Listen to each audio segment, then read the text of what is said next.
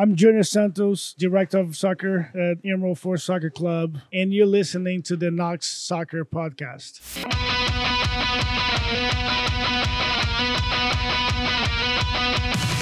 Hello, everybody. This is Brian Canever with the Knox Soccer Podcast, and today we are recording at the beautiful First Watch store in Bearden in West Knoxville, bringing you the first in a new segment where we sit down with local legends, coaches, players, and other great soccer minds from the Knoxville area to discuss their history with the beautiful game and how it brought them here to our little slice of East Tennessee. There are few people I'd rather be sitting here for our first episode of this series with, enjoying some delicious breakfast food in the afternoon, than Adelmo Jr.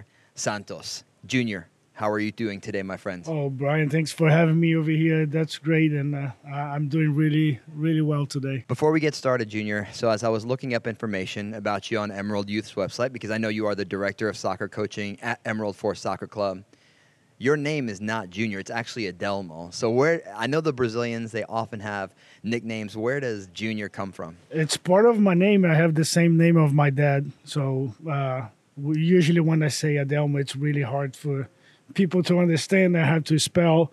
So Junior, it's easier. And I grew up being Junior, not as Adelmo. My dad was Adelmo. Is Adelmo what your wife uses when you get in trouble and you hear it and you're like, oh, I'm in trouble? No. Usually not. No, it's just Junior. Okay. When I hear Brian, that means I'm in trouble. Nobody ever calls me Brian. Okay, so Junior is one of the most recognizable faces in youth soccer in the Knoxville area. And if you don't recognize his face, you will recognize him by his accent because Junior is from Brazil, a former professional soccer player in South America. Junior has called East Tennessee home for 18 years. Before joining Emerald in 2018, he coached for Blunt United and FC Alliance. His son Leo has played in the Youth Academy of Nashville SC, the only MLS side in the state. And Junior is coaching actively as we speak. But before we get into talking about futebol, Junior, tell me, how was the food here today? That was unbelievable. That was really good. I have this smoked salmon Benedict, and that was really good. That was really good. I really enjoyed the food. So First Watch is one of my favorite places in the world to eat. In February for my birthday, I had the option to do anything I wanted for the day. My wife said, you can do whatever you want. And I was really considering just, going to the mountains, going on a fishing trip. And then I thought to myself, I should spend part of the day with my children and my wife. So we actually went to First Watch, the Fountain City store, and we had breakfast there. We all dressed in our Everton kits, so we were like a matching soccer family, and it was delicious. Usually when I'm here, I get the trifecta, and that's what I got today. I love a nice traditional breakfast meal, bacon, eggs, pancakes, and it never, ever, ever disappoints. So I'm very glad that my stomach is full now because I think it's prepared me for this conversation that we're about to have. So, Junior, I want to actually start by going back in time a little bit. In the 4 years that I've known you, it's been largely as a soccer coach, but there was a time maybe 3 years back where I was asked to substitute for an adult rec league team on Monday nights at Emerald. It was a team of veterans, so I had no idea what I was expecting. I had no idea what was going to take place when I showed up. And late in the game, I'm pretty sure we were winning. I had scored a couple of very beautiful goals myself. I remember you taking a ball on the volley and scoring off of a bicycle kick from the top of the 18, and I thought, well, I guess Junior really is Brazilian. For a second, I thought, I was like, I don't really know about this guy. He's getting up in age, his hair's getting gray. But I felt like I was seeing Ronaldinho come back to life. You don't see a lot of 40-year-olds scoring on bicycle kicks on a Monday night.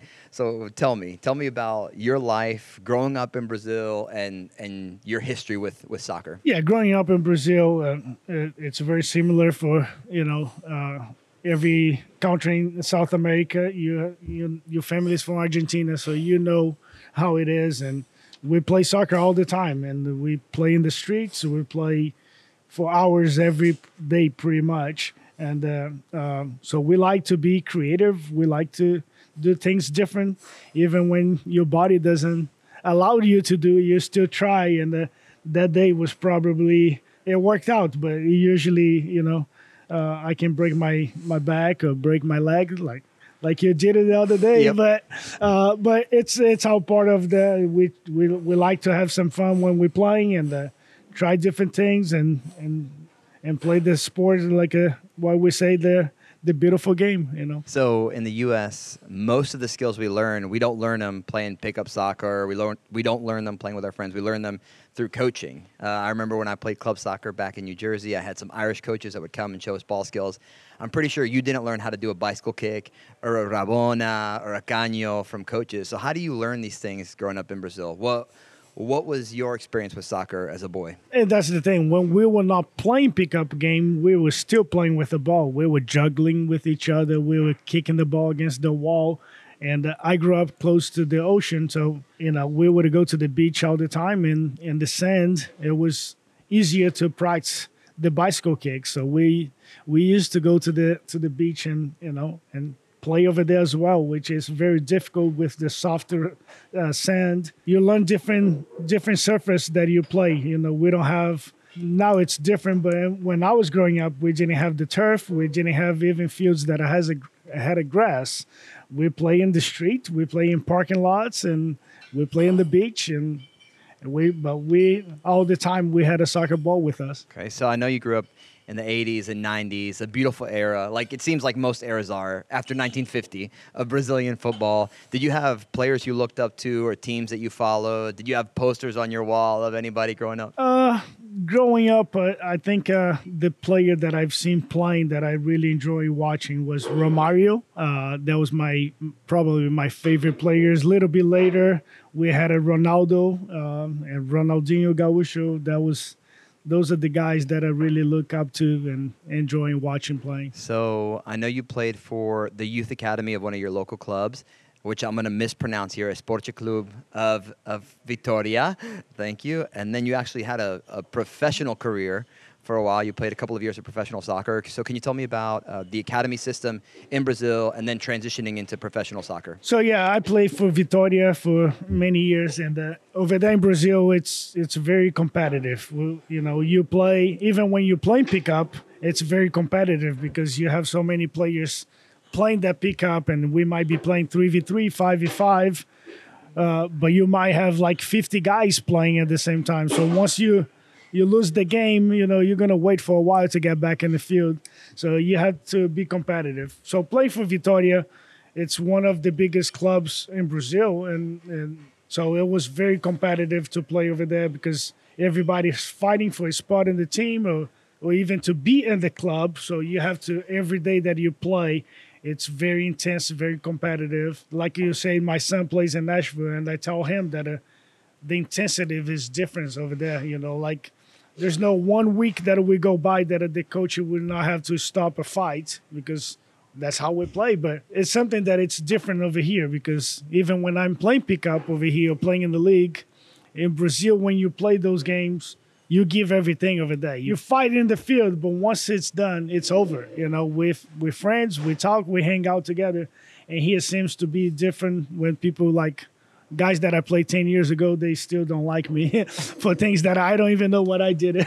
But it is just the difference in the culture. But soccer in Brazil and here, it's getting to the point that with the MLS academies that it's getting very competitive, and at a higher level. I can see like a huge difference already. Yeah, so I remember my dad growing up would tell me stories of him playing in the youth academy of Newell's Old Boys, which is one of the big teams in Argentina, a big team from Rosario, and he has all these beautiful memories of playing there. But he told me also, you kind of know by the age of 15 or 16 if there's a chance for you to go professional or not. He didn't go professional. He liked hunting and fishing. He wanted to be out in the countryside.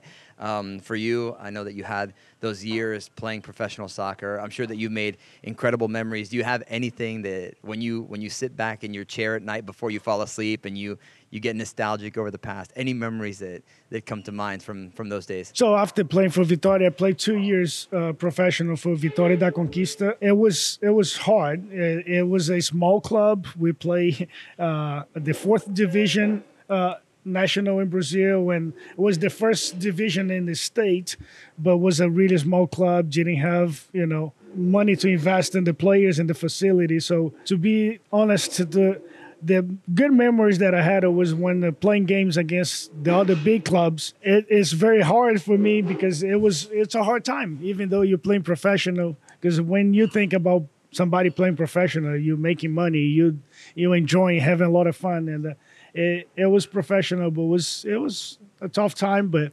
I made a really good friends and play against big clubs and big players. So that's the good memories that I have about it. So I imagine in 2001, when you come to Miami, Florida, it's very different than growing up in Bahia, but not nearly as different as once you got to Knoxville and to East Tennessee.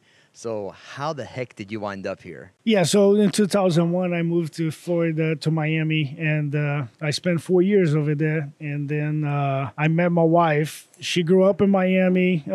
She came from Brazil as well when she was 9. And then when she finished high school, she came to Maryville College, where she graduated and she worked and then she was going to Cuba with Maryville College, but she went the day before to see her mom and her brother, and we met and we dated for a while. And when we got married, I moved to Maryville, and that's how it happened. Okay, so you get married, you move to Maryville, and what do you think of this place? Obviously, it's very beautiful. It's very different culturally. I'm sure you didn't meet a ton of Brazilians once you got here, even though actually the first time I met you, I'm remembering now, was 10 years ago playing with some Brazilian soccer over at Cool Sports, just some random guys that I met playing pickup. And I don't think we even figured that out until you saw a picture years later on like a Facebook memory, and we realized that we'd already known each other. So what was your first impression of Knoxville and Maryville? Like you said, it's a beautiful place, and I love that we have the 4 seasons, that it's a little different than Brazil, that we just have the summer all the time. It is beautiful. And when I moved over here and got married and decided to have a family, I think it's a beautiful and safe place to have kids. I'm sure the soccer community looked pretty different here than Miami or than Brazil. You and I, in the past, we've talked about the culture of pickup soccer around the world. In Argentina, kids don't really grow up playing in organized leagues on perfect grass or on artificial turf. They play on the potreros. In New Jersey, where I grew up, we played pickup soccer every night of the week in the park, and it was kids, adults from all over the world. How did you first get involved in soccer here in East Tennessee? So when I moved to Maryville, I went to some random soccer fields and I started running around the field. And the director for Blount United, he approached me. And at that time, I didn't speak English at all. I don't know how we had that conversation, but he asked me about what I was doing over there. And then when he saw that I didn't speak English, he asked me where I was from. And when I say Brazil, he's like, "Oh, do you want to coach here?" I was like, I would love to coach, but I don't think the kids would understand me. But he put me to coach with another guy. His name is John Fleer. And we start coaching together, a U9 teams. We had like a team and a half. And eventually we grew the numbers and was able to split in 2 teams. And John took the younger team and I took the older team. And it was really a good experience. That's awesome. So this guy had some good instinct because he thought, okay, I'm pretty sure that's a Brazilian running around my field right now. Let me go and figure out if he wants to coach. And he didn't even ask you if you'd ever coached before, right? He was just like, "You're Brazilian, so you must know something about soccer." No, he never asked that question. He was just like, when I said that I was from Brazil, he's just like, "You want to coach?" I was like, "Yeah." And for me, it was a good, to be around kids and try to learn the language. It's a lot easier with kids than adults. Okay, so you coached at Blount United. How many years did you spend there? So I coached for Blount United for 5 or 6 years, and I coach boys and girls, but I coach some boys that are, I coached them pretty much the whole time I was there, and that was a really good experience. I still have contact with those boys till today. They already getting married, having kids, and so it's fun to see the change in the kids. All right, and then from Blount United, you actually went over to FC Alliance, and you spent a couple of years there coaching too, right? Yes, I coached over there for another 5 or 6 years before I moved to Emerald. Emerald has been really good for me. Like it's a full-time job working with a ministry that, I get a chance to work with kids it's very special for me. You go from Blount United to FC Alliance to Emerald Youth Foundation, so you have over a decade of experience coaching in East Tennessee soccer. And I know Brazil is probably culturally very different, stylistically very different when it comes to soccer. Brazil is the second best team in the world at soccer. And if it weren't for Argentina, Brazil might even be the best team in the world. So what were some of the biggest differences or cultural challenges that you faced once you got involved here? It is different, but like I said before, I see a huge difference in the soccer the time that I was coaching or I started coaching. For now, it's the level has increased and it's a lot better level. The coaches, it's a huge change that I've seen those years that I've been involved with coach over here in Knoxville area. Yeah, and growing up in Brazil, it's different, like it being 5 times world champion, that nobody else in the world has that. I knew he was going to bring that up. I knew he was going to say it. It is a huge difference, It's a lot of pressure in Brazil where Argentina just won 2 times, right? Is that right? It's going to be 3 this year, but we won't add it yet. Yeah, we won't add it yet till it's official. Being a 5 times world champion, it's a privilege that nobody else in the world has. So there's tons of different approaches to the game. Last night I was up watching Boca Juniors and Corinthians playing in the Copa Libertadores, and it was a terrible game. Corinthians won in penalty kicks. It was 0-0. The first game was 0-0 too. But the style of soccer you see in South America is different, right? It's pass-based soccer. The ball's played on the floor a lot. Then you also have the direct football of Europe. You have slower paces versus the lightning quick pace of England. Or if you've been watching One Knoxville Sporting Club or a lot of these American teams that are modeled off of European styles, it's very physical. It's very athletic. You and I, a few years ago, were at the Tennessee Soccer Association annual general meeting together, and I remember the organizers talking about this transition that they're trying to make in U.S. soccer to a more free play approach, challenging kids to be creative on the ball, which for me at least felt like, okay, we're like returning to the old school way of playing soccer. Do you have an approach that you take as a coach? Do you have a style that you try to present your teams with when you're coaching them? Yeah, I like my teams to be very possession mind, so we play out of the back. We don't do long balls. We try to keep the ball on the ground. But I like my players to be creative, to have fun, and enjoying the game, And I try to bring a really competitive environment that when we're training, when we're playing, together then the experience where they be competitive, they improve, but they also have to have some fun. How do they respond to that? Because I know from my own experience for 3 years coaching girls soccer, girls club soccer at Emerald, there were times where I imagined, okay, this is going to stick. They're going to love this, and it didn't happen. So how did they respond to your approach? Sometimes they enjoy. Sometimes, we have to keep in mind that they're still kids, and that's the difference over here. Like other places like in Europe, South America, the kids, they grow up, they want to be professional. So when you have a club that you're coaching, all the kids want to be pro. So the mentality is different. Where here, you have, like you coach, the high school girls that are half of the team, they want to play in college. The other half, they just wanted to play the game and the social life. So it's hard to find that balance where you push those kids, but you also have that fun. So you have to find that balance where you try to make everybody happy. Do you have kids that come to you and say, Coach, I want to be a professional one day. One day I want to play for the U.S. or I want to play for Juventus or Barcelona. Do you have those kids? Like I said, that I see the difference in the soccer, the level and all that, but I also see the mentality of the kids. When I start coaching, the kids just want to play. And some of them, the parents force them to play just to exercise. But now you see the kids saying that they want to play in college, they want to play professional. So it's also the mentality of the kids that makes that change in the level of soccer in Knoxville and U.S. One of the things that I think is really unique about Emerald Force Soccer Club is that you are balancing a recreational program with a competitive program. So I know from being at the club that you have an academy league where those kids are just playing for fun. It's a really happy-go-lucky environment. You're not having those kids that are going to get upset if they mess up. But then you also have the competitive teams. I know you've coached teams that have competed at the state championship, that have competed at the regional level. At the Santos Fields, you host soccer leagues for kids and adults. I actually met my wife playing adult soccer at the Santos Fields many years ago. It's impossible to drive past I-40 or Fort Sanders heading east without seeing those beautiful fields. They're probably the gathering place for a lot of the best soccer that happens in our community. So that's a long way of asking you this. What's it like balancing all of those things? Recreational soccer, competitive soccer, adult league soccer. I imagine it's not easy. No, it is, like I said, it's not easy, but that's what we try to do. We try to give opportunities for every kid. We have the recreational program with kids from 4 to 11 years old that we have about 230 kids. And then we have the competitive that we try to give the opportunity for the kids to play in the state league or the region league. A couple of years ago, we created the La Liga, which is a recreational program for middle school and high school kids.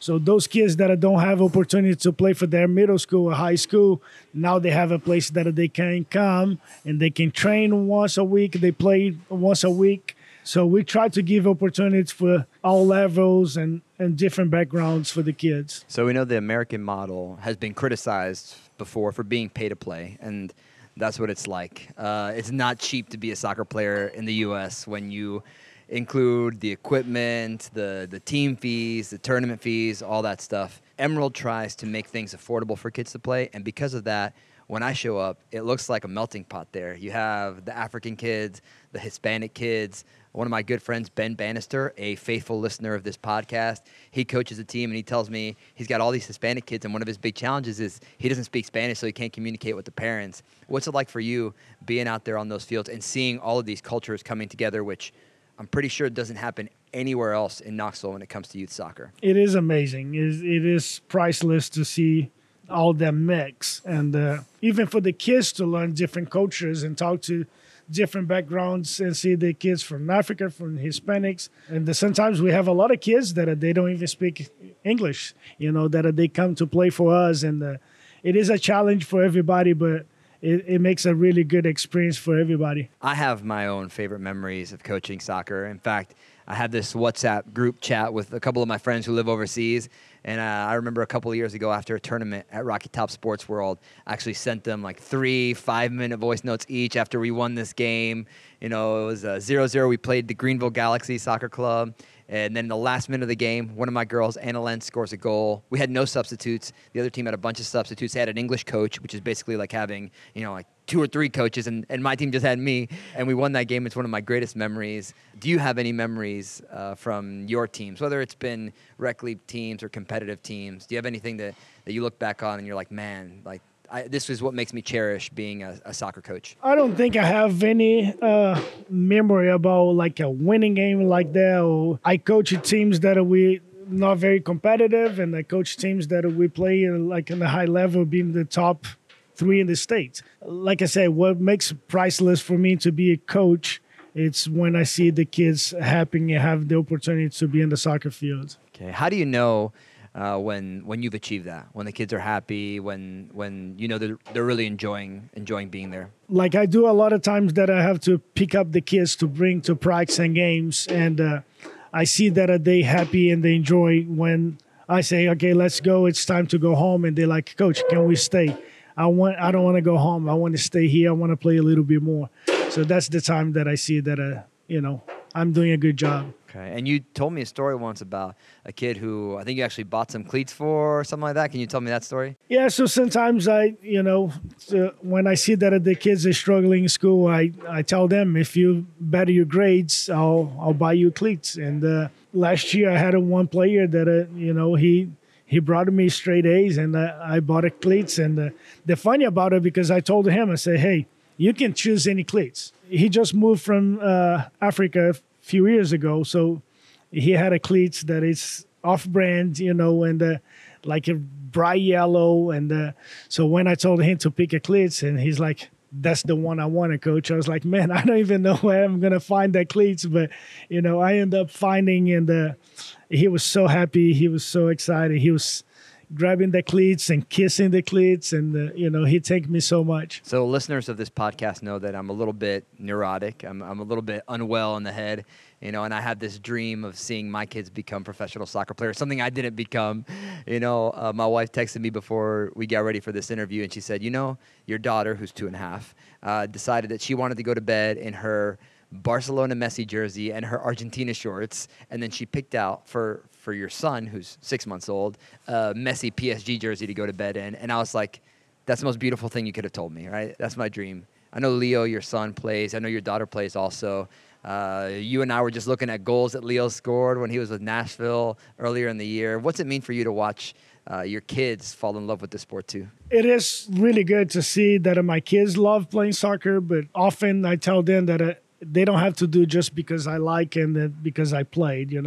I wanted them happy, and of course Leo likes. It's all about soccer. And Julia, she likes to play every sport. She plays basketball, volleyball, soccer. It is fun to watch them playing sports. And Leo, who's back in town right now, you told me he's actually getting the chance to practice a little bit with some of the players for One Knoxville who are probably going to be professionals. What's he report back to you when does he enjoy doing that? No, he enjoy. He tell me about the boys when they how they score a goal and how they play and how intense they practice and so he enjoying being around those guys and see how they train and play. It's a really different level. All right, Junior. Well, I only have a couple more questions for you. I know you and I are both getting up there in age. You referenced earlier my foot, which I broke playing soccer at Emerald Fields a couple of months ago.